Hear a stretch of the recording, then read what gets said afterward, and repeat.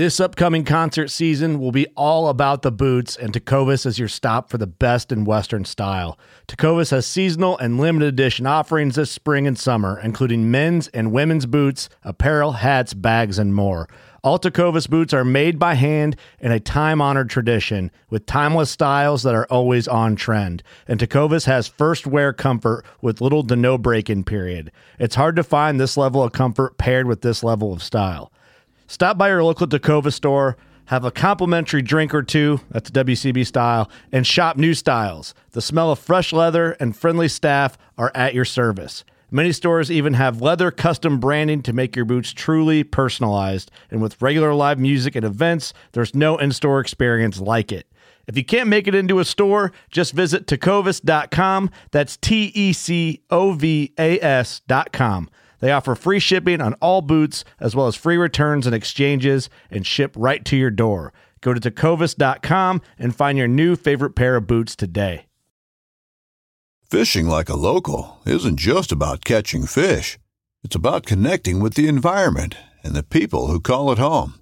It's about hearing the stories and traditions that have been passed down for generations and sharing unforgettable moments with the people you meet along the way. Fishing like a local is having an experience that stays with you forever. And with Fishing Booker, you can experience it too, no matter where you are.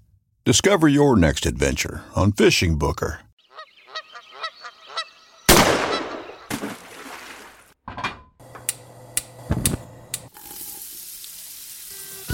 Join Justin Townsend and the Harvesting Nature crew as they explore the world of cooking wild fish and game while sharing recipes, tips, tricks, and lessons learned from their pursuit of wild food. We sure hope you ate before the show, 'cause you're gonna leave hungry. This is the Wild Fish and Game Podcast. Hey everybody, welcome back to Harvesting Nature's Wild Fish and Game Podcast. You got your host here, Justin Townsend, and today I got a very special guest. Just a little one-on-one conversation today, just us two, so no other members of the crew. But nonetheless, we're going to have a great time and a great conversation, I imagine. Quick news for us. If you've been over to the Harvesting Nature website, you've seen our new Eat More Wild Game shirt. It's titled is the Hunting Knife shirt. It's got a cool old school like buck knife style on the front of it. Go over and check that out if you hadn't. We've actually gone fairly quickly and popular, so there's two different styles. Go give those a look. And as always, we're still doing the hat giveaways for reviews, so you can leave a 5-star review over on the podcast platform, and you can get a chance to win a hat right off the store. So check that out.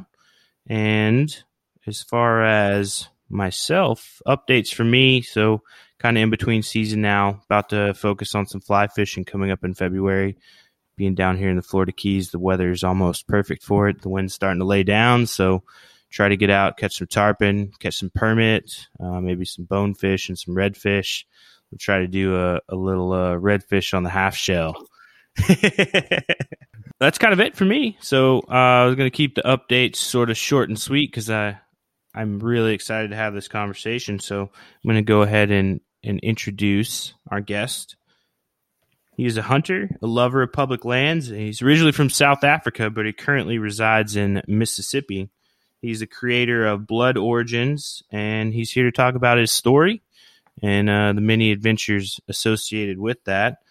I introduce you to Robbie Kroger. Welcome to the show. Thank you, Justin. And right off the bat, I'm going to take us on a tangent because, number one, I have this dream to catch a tarpon. I have never caught a tarpon. Oh, man, you got to come down for a visit. Okay, number one. Number two, talk about in terms of a hunter in public land. This will blow your mind. The first turkey I ever killed in my turkey hunting career was a public land Osceola. Ooh, that's good. That's a challenge. Yeah, Green Banks, Green River. Green Swamp. Green Swamp Unit B. I drew that first time as I put in for the tag, and I drew it. Wow, that's awesome. I this year, for the first time in 3 years, I drew a public land, a Florida public land turkey tag. and I'm up in Ocala National Forest this year, so hoping to bag one, but that won't be till, goodness, it's not till like April. It's so odd how late the turkey season is. No, I definitely need to come get a tarpon. That is like the thing for me. They're so much fun. I've hooked them. I've yet to land one in my hands, but Will, who's normally on the podcast with us, I watched him one night. He hooked onto one, and it's just incredible. And it's like the one he got, was probably between 3 and 4 feet. And we were talking with one of our other buddies who's out there. He works at the local fly shop, and he's like, guess how old that fish is? I was like, I don't know, like a year or two. He's like, no, that fish you're holding is probably 20 to 30 years old. I was like, that's insane. So they're just such a neat fish. Yeah. Well, sorry for taking us off on a tangent, but I just thought that would be some good anecdotes to start with. No, it's perfect. Anywhere you want, I want to hear more about your turkey hunt too. It was amazing. We actually, there's a river that runs through that Green Swamp Unit B, and we had to get one of those, those floats that people tow behind a boat, and you bob up and down. They try and fling you off. Mm-hmm. The only thing we had, so we were pumping that up, blowing it up at like 4:00 in the morning to paddle. And with the paddle that we had was like maybe 18 inches wide, long. Sorry. And we were paddling across this river, obviously full of alligators, to get to the other side. Because if you could get to the other side, nobody hunted it. Yeah, because nobody wanted to cross the river. Yeah, nobody could cross the river. Huh. So, yeah, the hunt was amazing. We killed on the second morning. We got on the turkey. You have to finish hunting. You have to stop hunting at either noon or 1:00. I can't remember. I think it was 1:00. Yep. And we got on that turkey and couldn't seal the deal before it struck 1. So then we came back in the next morning, went to the same place, found him again, and he just came like through the cypress knees, and everything just was just full show all the way into the decoy, whap, down. It was amazing. That's a great experience. I know, but there's such a diversity of birds compared to a lot of the other turkeys around the U.S. Like the appearance of them, but also the behavior. Like they're not as vocal as other turkeys, so it's like, and they may come or they may not. And like you said, whenever they come into something, they're coming in hot. Yeah, it was cool. It was a cool turkey hunt. That's awesome. Well, I hope to join you in notching my belt this spring. So I'm actually moving in the summer, so this is like one of my last shots at it, at being a resident. So that's the plan. There we go. Nice. Well,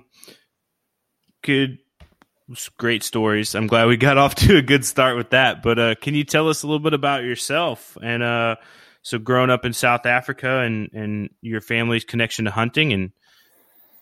Yeah, my grandfather and father were just, steeped in hunting heritage. My grandfather hunted, as he said, in 2 hunting paradises that this world had to offer.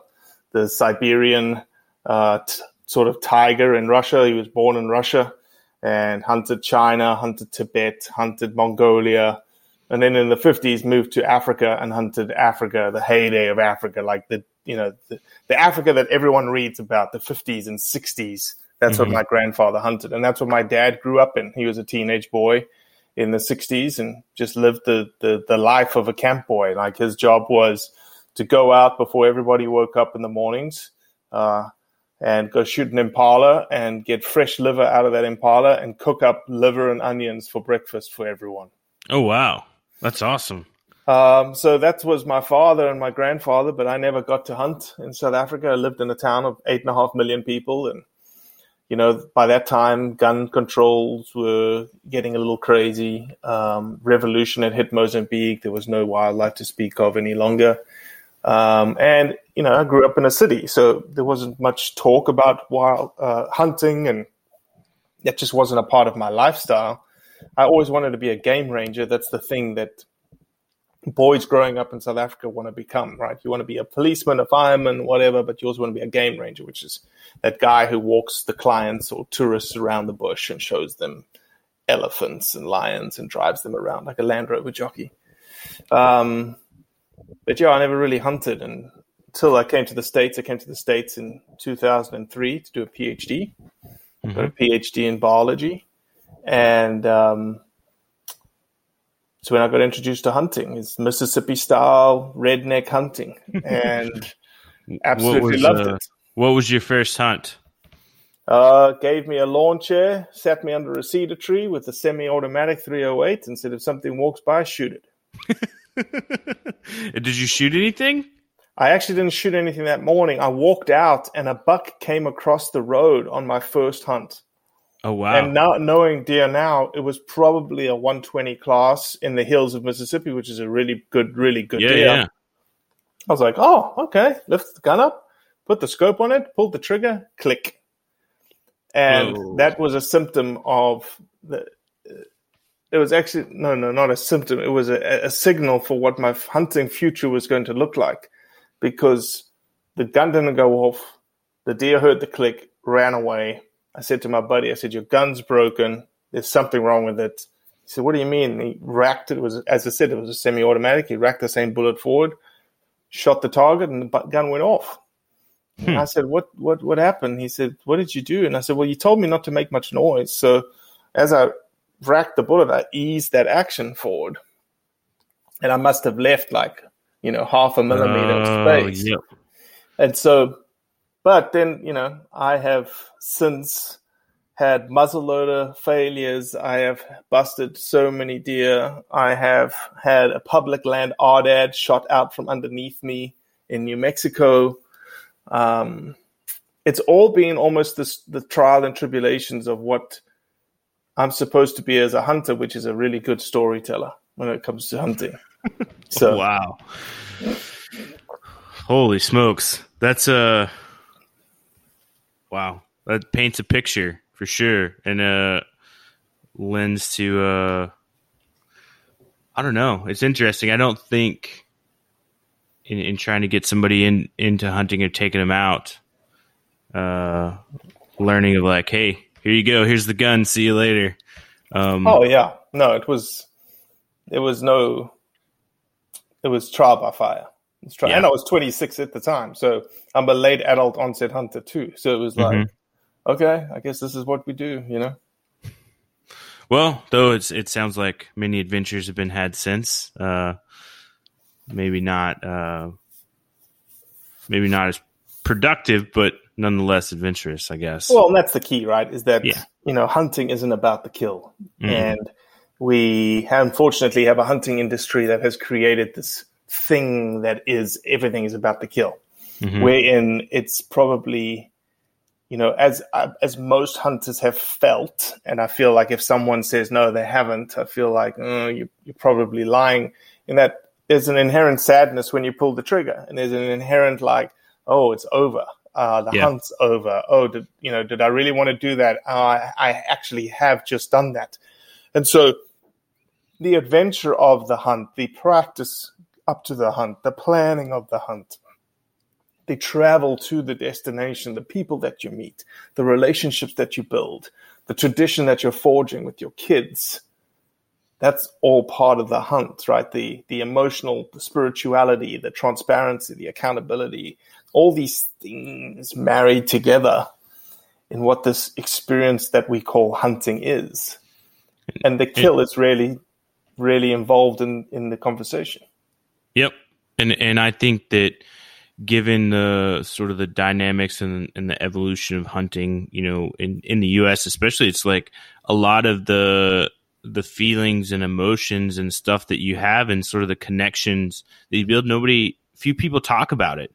Like historically, nobody's like, yeah, I shot the deer and then there I was like standing over this deer, like, wow, that just, I took the life of this animal, for whatever reason you have, whether it's food or, adventure or whatever various aspects. But at the end of the day, that's not the story you tell at the campfire. of like how you felt in the moment, like how you felt preparing, the 6 weeks that went into training with a backpack and walking upstairs or hills or whatever. So it's those moments are, I think, should be more forward.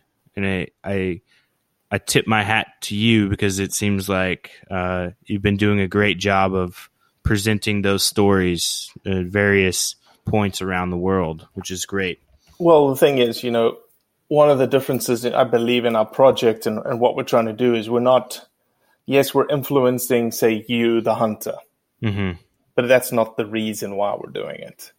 The reason why we're doing it is to reach the non-hunting majority, to say.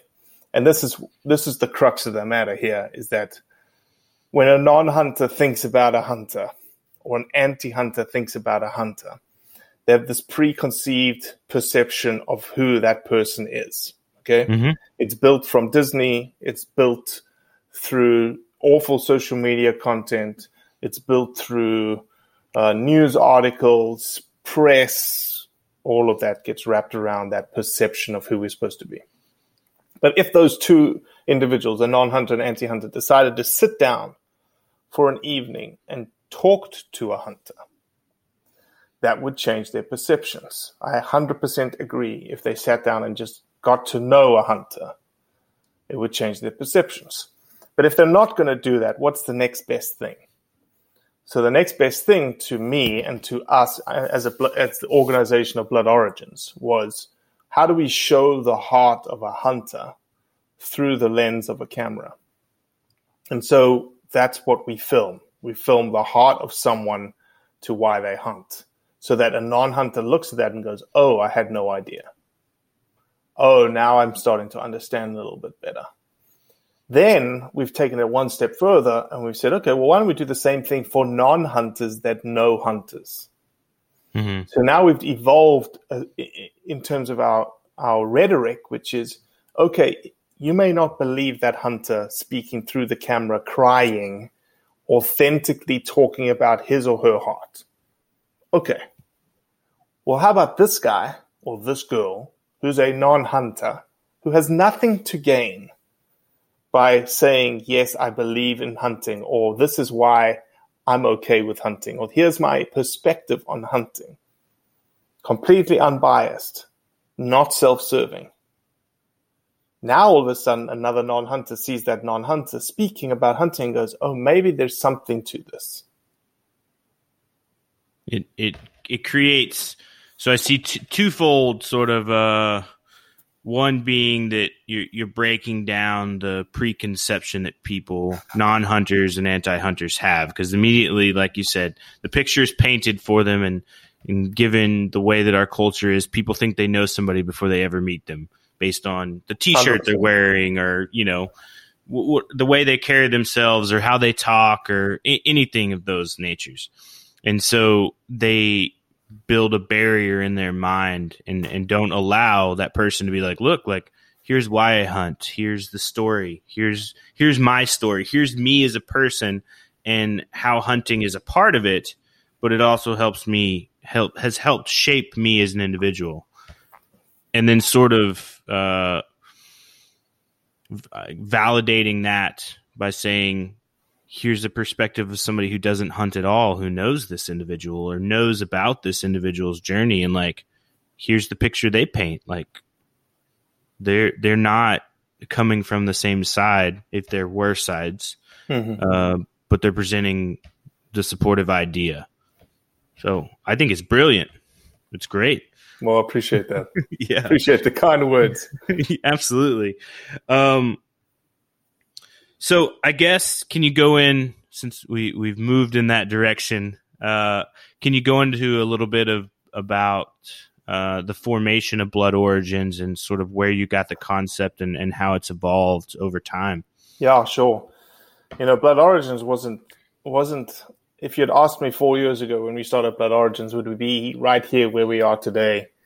I would have said no, because Blood Origins started really as just a way for me to speak with individuals so that I could understand why they hunt, so that I could understand better why I hunt. So what I needed to do was, I was growing as a hunter, as we explained. I was very late into hunting. I have 2 boys that I want them to grow up as hunters. And so I had to be able to explain to them why we were hunting. I had the management, I have the biology, I have all that. I've got a PhD in all that. But I needed to understand someone's heart, right? I needed to understand why people do this thing called hunting, because I just didn't know why. I was searching for that reason. I couldn't find it on the Sportsman's Channel. I couldn't find it on the Outdoors Channel. And so I decided to build it. And so we built this cinematography type project. And how it's evolved is very simple. That it went from me trying to understand my why to this bigger mission, which is, hey, non-hunting public, here is our why. Hey, there's certain truths about hunting that nobody seems to know about. And so our mission statement is super simple now. We aim to convey the truth about hunting. End of story. Nice. So through this progression and through the conversations and the interactions, have you solidified sort of the reason why you hunt and found more of yourself in those conversations? It's been a long time since someone's asked me the question, because I've had the privilege of asking 60 people, 70 people that question, like, why do you hunt? And I forced them to answer that really hard question. It's a simple question, but it's a very complicated answer. Oh, yeah.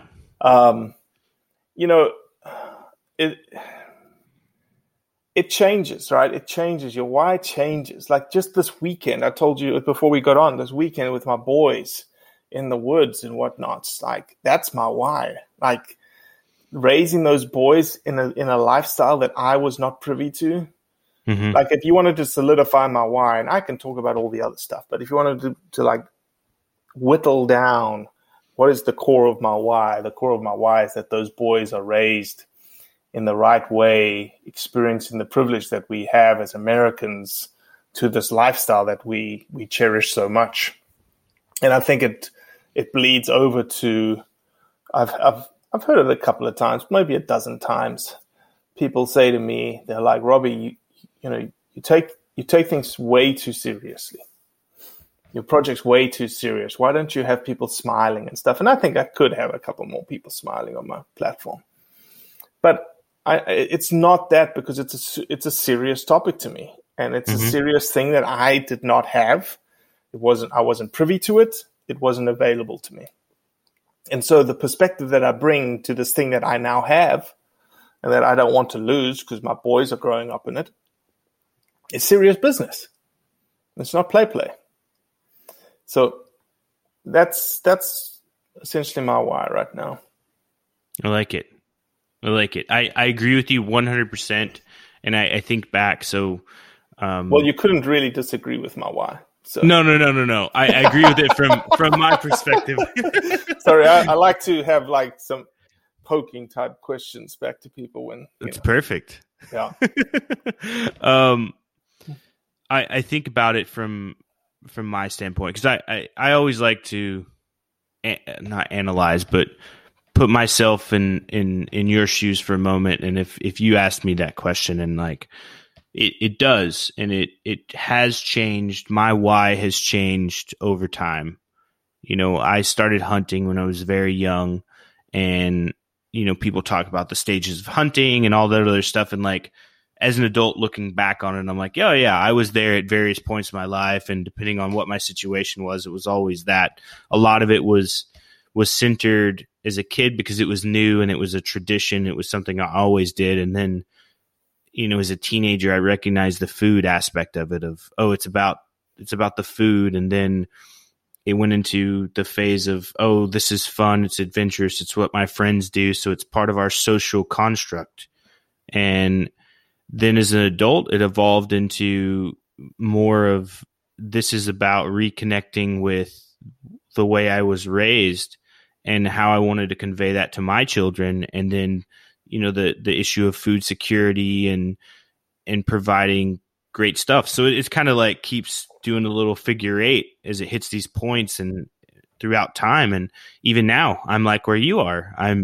I juggle the food aspect of it always. And I've got the idea of family there. Like now my daughter's involved, like we discussed. And so that's coming to the very forefront of my why of like, I'm now looking instead of like, hey, there's opportunities where I can go out with my friends and we can do a backpacking trip and film and, you know, podcasts and all this other stuff to be like, I want to put in for those family tags and just take my daughter out and go hunt turkey or go walk through the woods and shoot squirrels. Like there's some other stuff. Like I don't even care if I shoot anything. It's me getting her out there because she has expressed such an interest and I want to foster that. Yeah.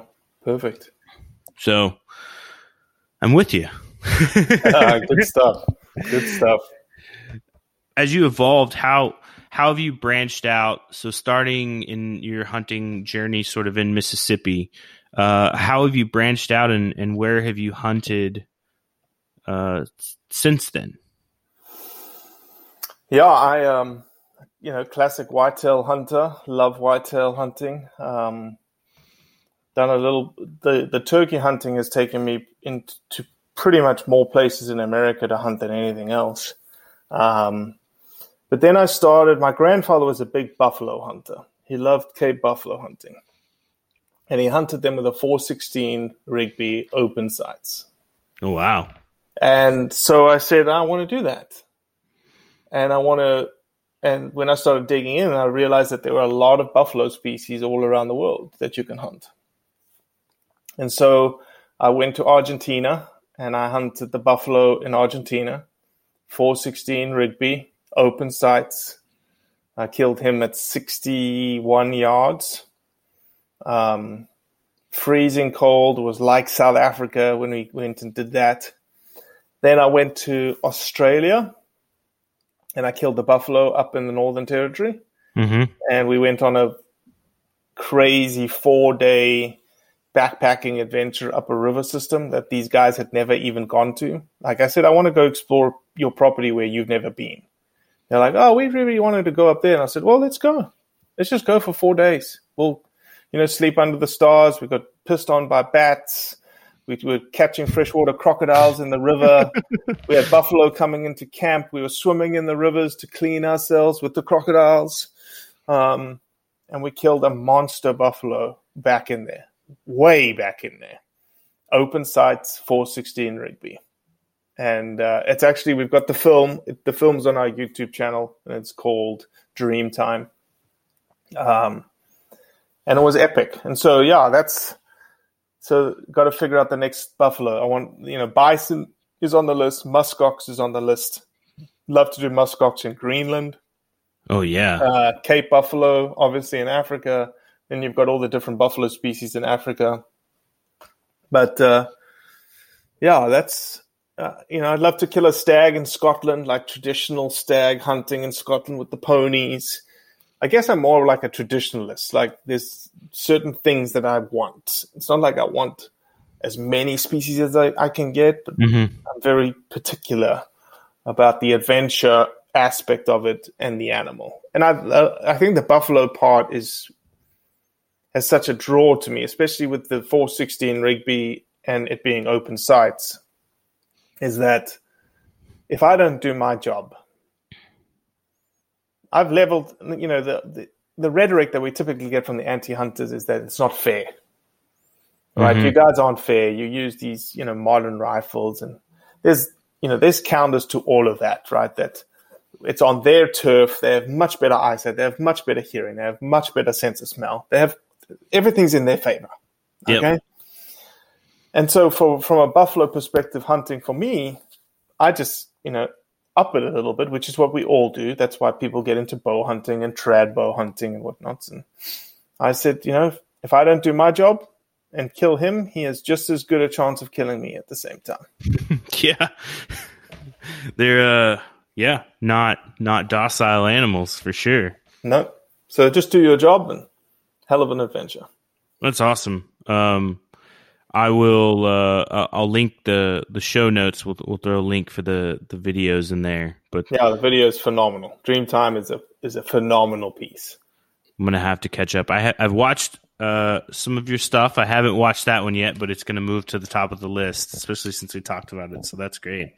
You talk about the best meal we've ever had.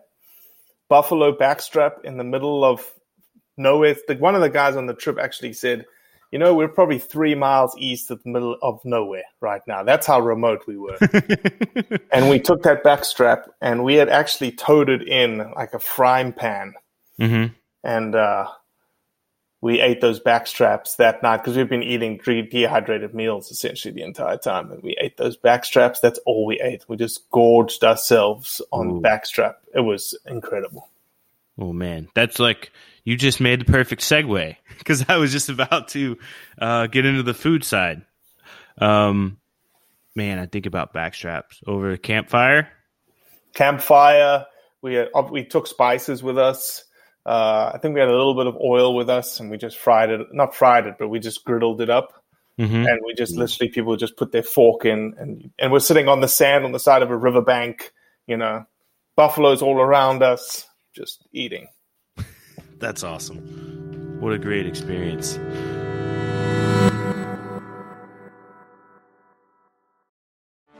Get ready for the greatest roast of all time, the Roast of Tom Brady, a Netflix live event happening May 5th. Hosted by Kevin Hart, the 7-time world champion gets his cleats held to the fire by famous friends and frenemies on an unforgettable night where everything is fair game. Tune in on May 5th at 5 p.m. Pacific time for the Roast of Tom Brady, live only on Netflix. I was going to ask, in the conversations you've had and sort of to your own journey, how often does the connection with food come up?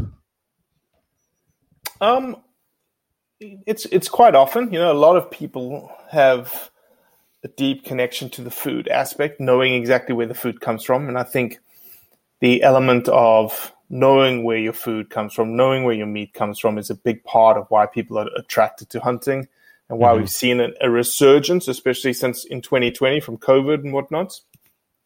But it's important for me, for my boys, to know like something had to die for you to eat that meat. And so I make it a point every time we're eating something, what I've cooked, that I've killed, and I'll say to them, hey, Leo, which is my oldest, hey, Leo, what are you eating? Oh, I'm eating deer. Okay, where did the deer come from? Oh, you killed it, Daddy. I said, yeah, that's right. That's where our meat comes from. And so that's, it's very important for me to bury that into their brains, that they know exactly what they're eating and where it came from. It establishes that connection from the living thing to the plate, which I think a lot of people are missing. And some choose they don't want to.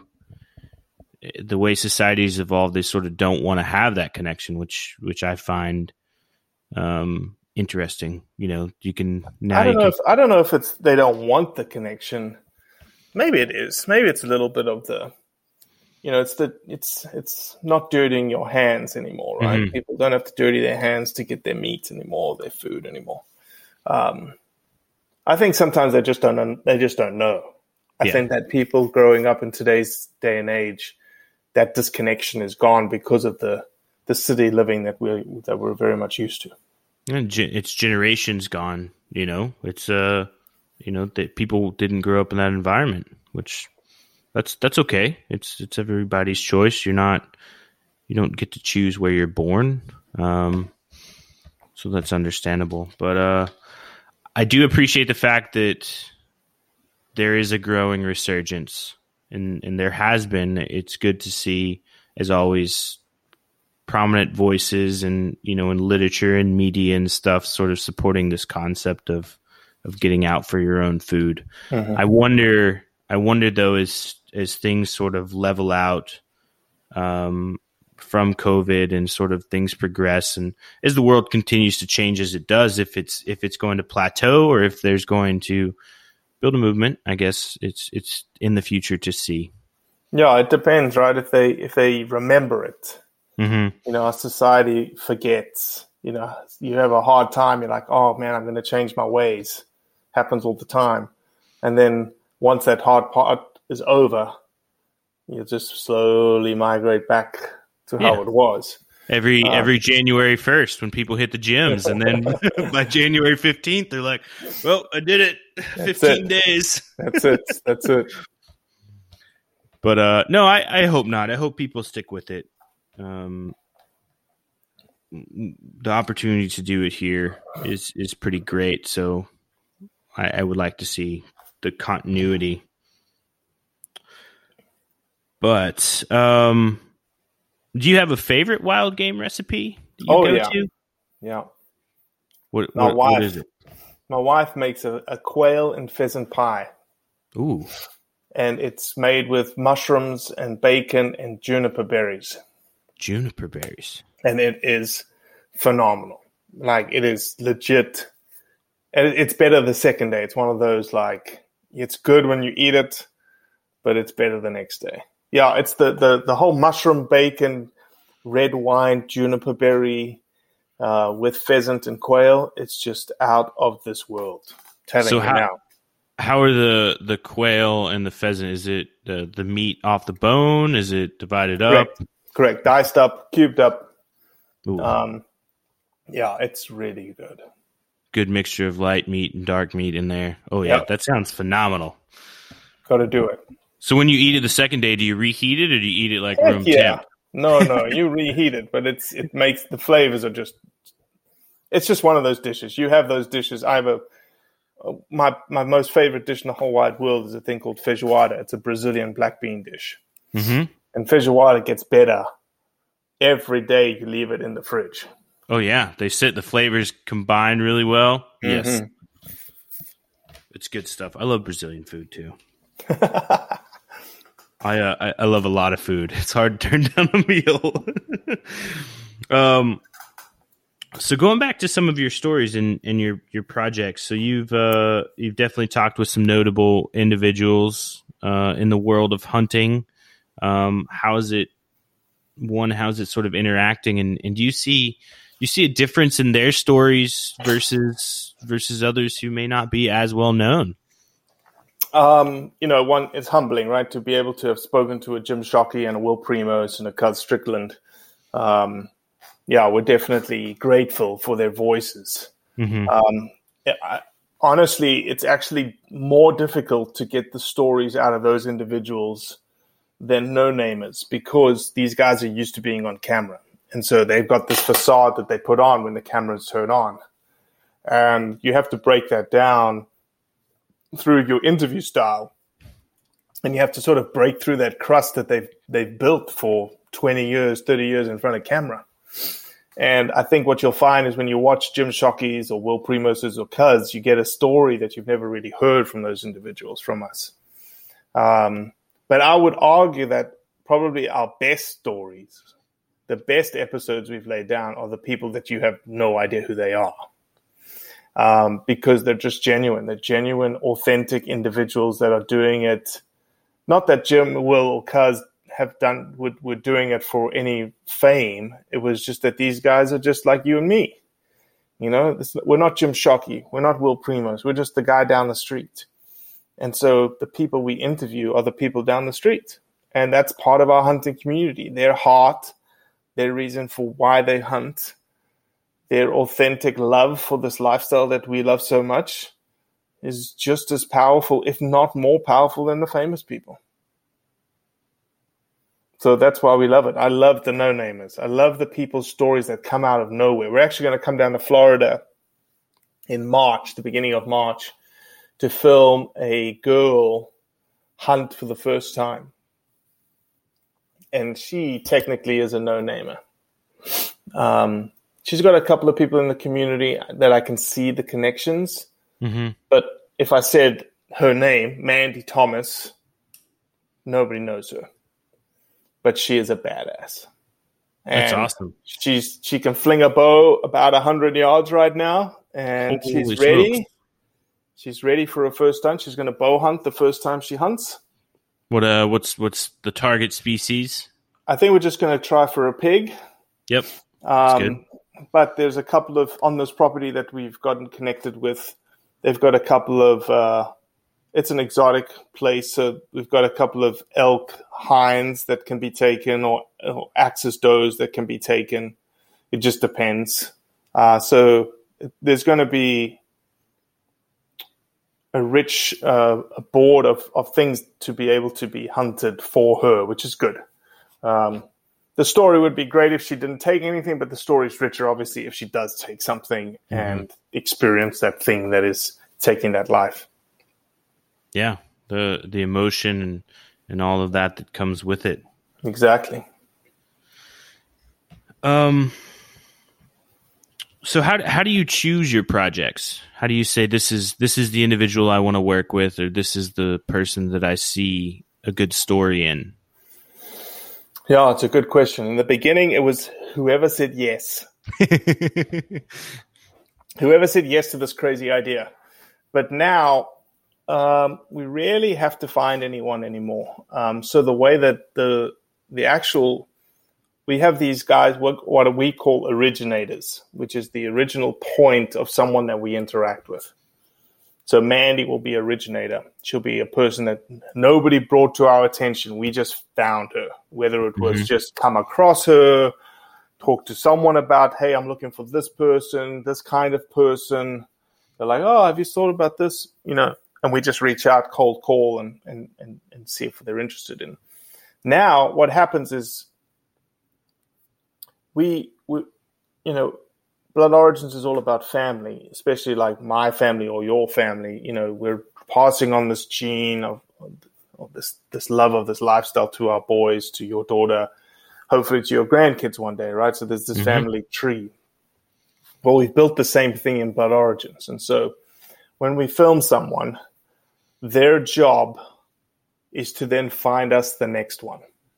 Oh, cool. And so I don't need to, because then I don't want to be ever caught in a situation where we film someone's episode and someone calls us out to say, hey, you didn't know that this person was a poacher, or this person did X or Y.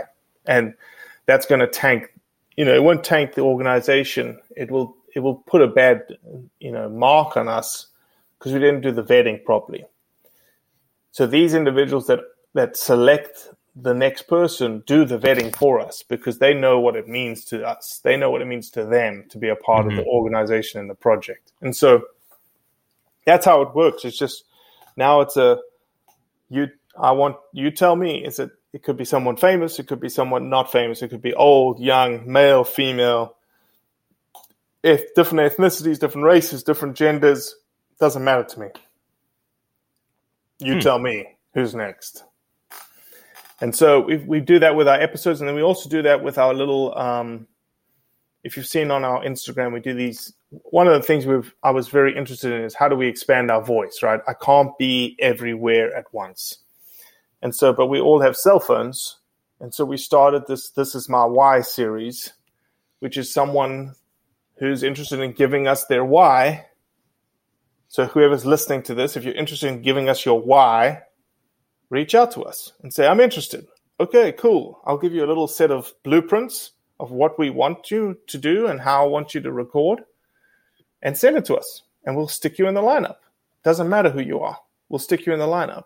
And then we do the same thing with you. Then, once we release your video, like today, we released a guy called Derek Depew out of Indiana.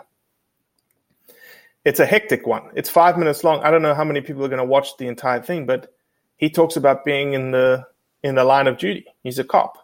And hunting to him is a way of getting away, of escaping this life that he has to leave every day. And so I'll ask Derek. I'll say, Derek, you're now part of this family. You tell me, give me a hunter. Find me a hunter. And I also say, find me a non-hunter. And I want both of them to give me videos. And so it just spider webs from there, just tentacles out from there. How do people react when you ask them to do that?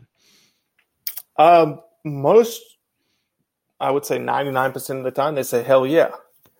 I have very rarely, I'd probably less than half a dozen times. I've actually, how many people? Maybe one or two have actually said no to me. It's very rare someone says no to me. I don't know. Maybe it's the way that I couch it, the way that I ask them. I've got a lot of people who have said yes, and I'm still waiting like 9 months later for the video. Sometimes it happens. But I will say, as people get to know me, I'm the most persistently patient individual you will ever meet. I like it. I'm excited to go dig deeper. Now I'm like, you're going to put me down a rabbit hole. I'm going to be your biggest fan. You need to do it, dude. You need to do it. You can binge watch. You'll get lost. On all of those This Is My Whys are on YouTube. So we've got 50 This Is My Whys on YouTube, from Finland to Spain to Australia to New Zealand to all over the US. Wow. That's cool. I like the international piece. As I was looking through videos and stories and stuff, I appreciate that, because a lot, it's easy to, there's so much in the US. It's very easy to get micro focused on what's happening here, but there's such a diversity of hunting culture outside of the United States. And I appreciate the fact that you expand on that. Yeah, we've been lucky. Our fingerprint is very global. Like, it's amazing. I think we have daily probably 20 countries interacting with us. Cool. Yeah, so it's humbling that there's people all around the world interacting with us. Like, I'll wake up every morning and the first 2 hours of my day is pretty much talking to Zambia or Pakistan or the UK or anything like that, because they're already way into their day, right? Mm-hmm. And my phone has got reams of messages from them waking up and doing things. So, what's your favorite international story that people have conveyed? We went to Denmark 3 years ago, and there were some incredible stories that came out of Denmark. Some real, like, blue collar, hit you in the heart. Like, this is why I do it in the backcountry of Denmark, because, again, like, I feed my family, or I protect my crops, or I protect my sheep. And then in Denmark, the other thing that was super cool is we got to forge a knife in like a Viking forge. Oh, wow. And so we forged knives on the Thursday, and then we killed the roe deer on Sunday and used that knife to skin that deer. Oh, wow. Yeah. What kind of knife is it? Just a little classic Viking blade, man. It was a brick of, not a brick, but it was like a little rectangular piece of steel that was probably 1/2 inch thick, that became a knife that was like, 6 inches. That's insane. I get fascinated by knife forging. I think it's such a cool. Oh yeah. A cool and it's process. Brutal, man. You've got to be strong. Your arms have got to be so strong. And wear you out. Oh, it'll wear you out. Man. And then you go hunt the next day. Yeah. You can't lift your arm. Think you weren't bow hunting. Exactly. Cool. I was using a shotgun. Hey, got the job done. Yep. So I see Blood Origins is involved in quite a few conservation projects, both locally and globally. Can you expound a little upon that? Yeah, we wanted to do a model whereby you knew exactly where your money went.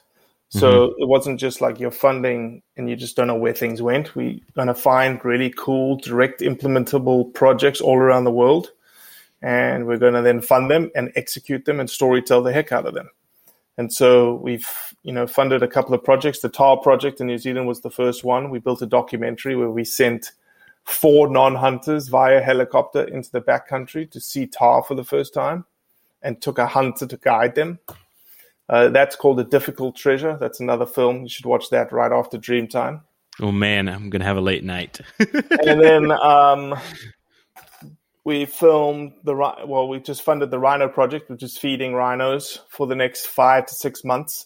They did just get a tropical cyclone come through there, and they are dumping rain right now, which is a godsend. So we've got that project funded. We've got a primary school venison project funded in South Africa. We built a soccer field in South Africa, and we filmed the entire thing. We're building out that film right now of how Hunters and Hunting went into this rural community and built a soccer field for the kids, and put on a whole sports day for them. I got a guy out of the UK who designed the bibs, the zebras versus the giraffes.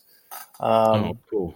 And then obviously in America, we funded Raise 'Em Outdoors, which is the shirt I'm wearing right now. Mm-hmm.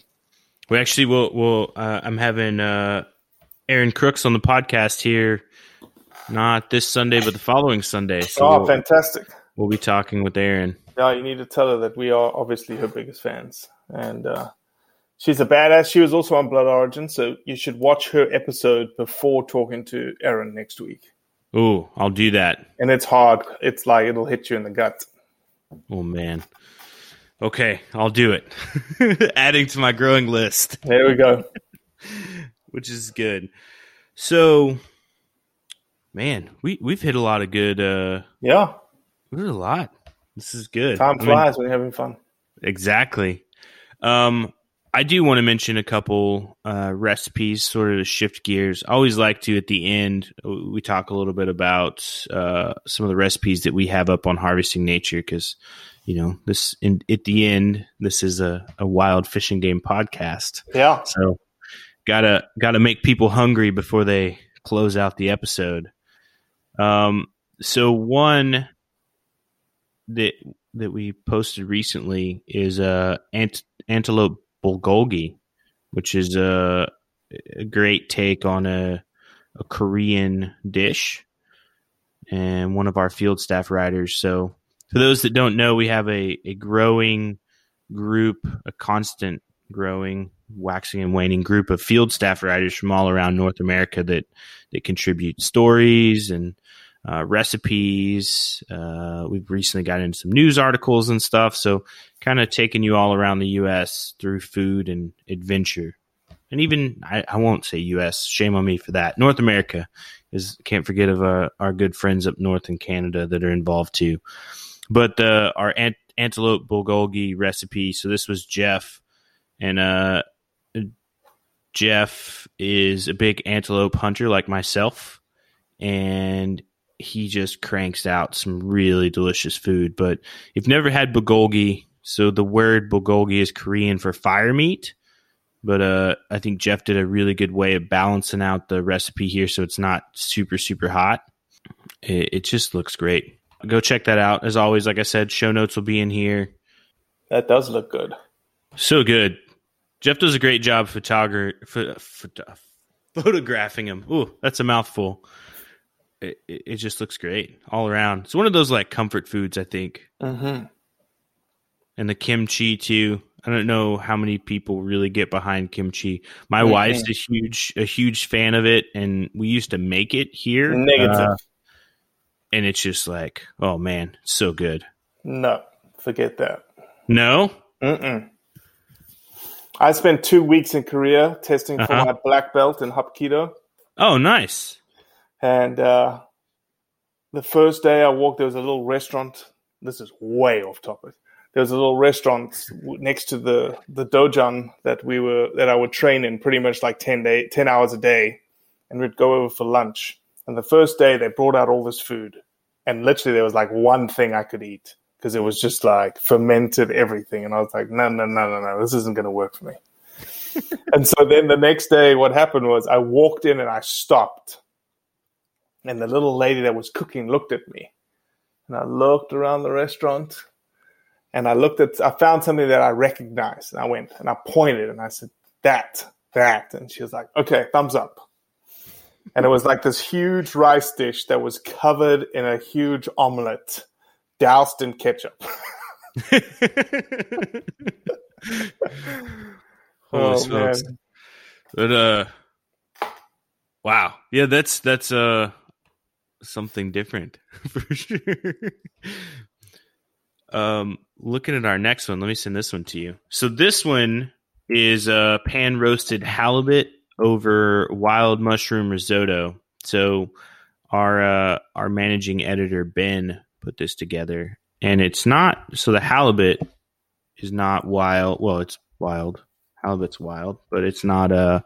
He didn't catch it. But the focus of the meal is the wild mushroom risotto, which he went out and collected himself. So he lives up in Oregon, which, as many people know, is a great place in the world to collect mushrooms. I myself have not ventured too far into the realm of gathering mushrooms. I'll say that. But the dish here, it's another one of those, like, just feel good. Chanterelles, oysters, and morels. It just looks great. Getting dirty before washing hands and making dinner. But it looks good. Yeah, I'll stick with the antelope. Yeah, sticking with the bulgogi. Mm-hmm. So do you like spice? Do you like heat? Not so much. No, I'm not a big fan of handstands in the shower the next day. Let's see. We'll do one more. What a good old camp hash. Everybody likes camp hash. Take either some of those fresh back straps, like Robbie was talking about, or I like to do it with heart too. It's one of those like post-hunt meals because potatoes are pretty durable. They're easy to carry. And this is actually Tori Loomis. Whoa! Yeah. Tori did that one. Tori did this one. You know that Tori's going to come up in Blood Origins, right? We filmed it already. I do. That's one of the reasons I picked it. So Tori's a contributor here at Harvesting Nature. She's also a very skilled cook, chef, I should say. Give credit where credit is due. Yep, exactly. But no, she made this camp hash, which is pretty phenomenal. She did pretty much over open coals in a little cast iron, almost like a baking dish. You could do it really any cast iron, but it's got all the great things I love in life: venison backstrap, duck breast, venison sausage, potatoes. She's going all out using the rendered fat from the duck breast too, is the oil. And, tons of spices. Sorry, Robbie, it's got jalapenos and hot sauce in there. So, well, I think you could be optional with those. Okay. But at the end of the day, I think it's a great start to the day. Yeah, when we filmed her episode, she cooked for us. That was amazing. Is it a spoiler if you tell us what she cooked? She cooked some backstrap dish. It wasn't, it's just what she had left, laying around. It was good. Nice. Well, we're excited to see that one come out. She's actually sort of looking on her social media and stuff. When we talked before she joined the team, she introduced me to Blood Origins, and it kind of led down the path that we are here today. Good. She's a good girl. Yeah, she does great work. I'm happy to see her grow as she wants to in the wild game cooking world. So awesome. So outside the pheasant and quail pie, any other go-to wild game dishes for you? Good old backstrap on the Traeger kind of deal, and the smoker. Easy, simple. Kids love it. Mom loves it. Can't go wrong. It's hard to beat. To beat. Exactly. I've started, the other thing that I did quite enjoy getting into, and just you have to find it, is I killed a couple of wild pigs in Texas, and I made pork cutlets. And I'm telling you what, those not pork cutlets, pork chops. Pork chops. Yeah. So you're using like the loin, the bone-in loin. Yeah, bone-in loin. And I'm telling you what, as Leo said, it was like a graveyard of ribs, of the pork chop bones, because they were better than anything I could have bought in the store. Yep. Oh 100%. my gosh. Yeah. Especially with a fat cap, those Texas hogs are eating corn all the time. They've got a huge fat cap on them. Beautiful. I don't get it. A lot of people who are very dissuasive towards wild pig. Some people just completely turned off by them, and I mean, it is what it is. But I think they're missing out. It's some of my favorite meat. We get a lot of them in Florida, obviously, and man, they do. They have some great flavors too. And this environment here creates so much different flavors compared to like Texas wild hogs, or growing up just a little north in Oklahoma, or even in California, the wild pigs there that eat acorn all the time. The flavor profiles are so much different, and because pork is a lighter meat, I think the wild contrast of the environments are able to sneak through the meat a little more, which is cool. But spot on flavor compared to domestic pork is like tenfold. Yep, 100%. So, what is the best way for people to connect with you? Just find us on Blood Origins anywhere you want on social media. Google, YouTube, Blood Origins. So we are launching a brand new supporters program starting early February. And it's a way for people to support us by donating the cost of a cup of coffee a month, $3 a month. And because of that, obviously, you'll be pushing the mission of Blood Origins. But for us to thank you for giving $3 a month, we have a ton of brands that love Blood Origins, that get behind Blood Origins, that support Blood Origins. And we're going to pass along those free stuff from those brands to people who give us $3 a month. And so you could be eligible for seasonings, for custom knives, for custom bow arrows and broadheads, and then hunts all over the world. You could win a tar hunt in New Zealand, a red stag hunt in Argentina, a chamois hunt in Spain. The first hunt in February is actually for 3 people pig hunting in Oklahoma. Nice. And that's for $3 a month. You're going to be eligible in the pool all the time.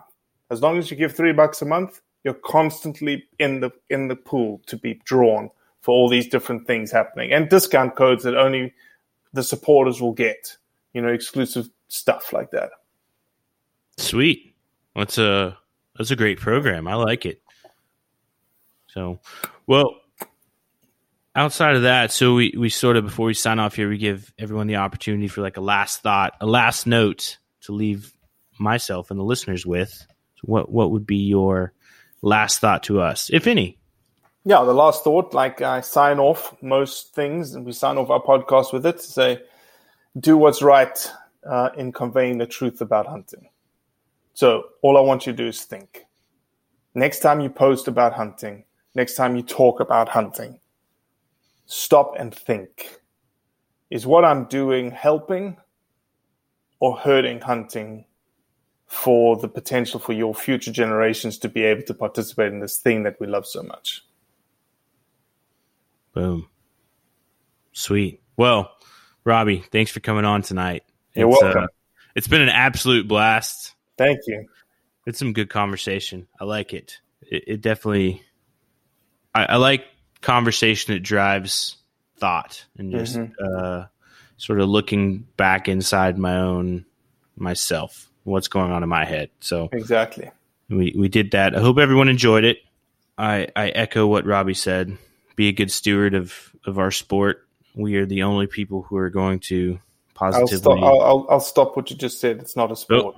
Oh, there we go. Not a sport. Why do you say it's not a sport? I'm curious. Because it's much bigger than that. It's much more important than that. Sport's about winning and losing. Sport's about 2 teams going at it. There's no. We're not battling anyone. This is more of a lifestyle. It's more of a thing that's a part of our DNA. It's in our blood. So would you say we're not battling ourselves? We're not battling the elements? But that's not a sport. In a way. You can have individual sports. Yeah, but you're chasing something. You're chasing a score. You're chasing, you're chasing the peak. What are you chasing in hunting that makes it a sport? The experience, the dream, the adventure, the food, the tradition, continuity. Yeah, but that's all lifestyle. It's not a sport. I can see it. I can see it from both sides, for sure. So, that's fair. Well, let me say this. If a non-hunter asked you, why is hunting a sport, they're coming at it because they think you like to kill things. That's true. I can see fun, that. Because it's a sport to kill things. Makes you think. It definitely does. It does. All right, brother. All right. Well, I will say for everybody that's listening, show notes are always available online, whatever podcast platform you're listening to. Hit that 5-star button. Tell us what we're doing wrong or tell us what we're doing right. Thanks and have a good night.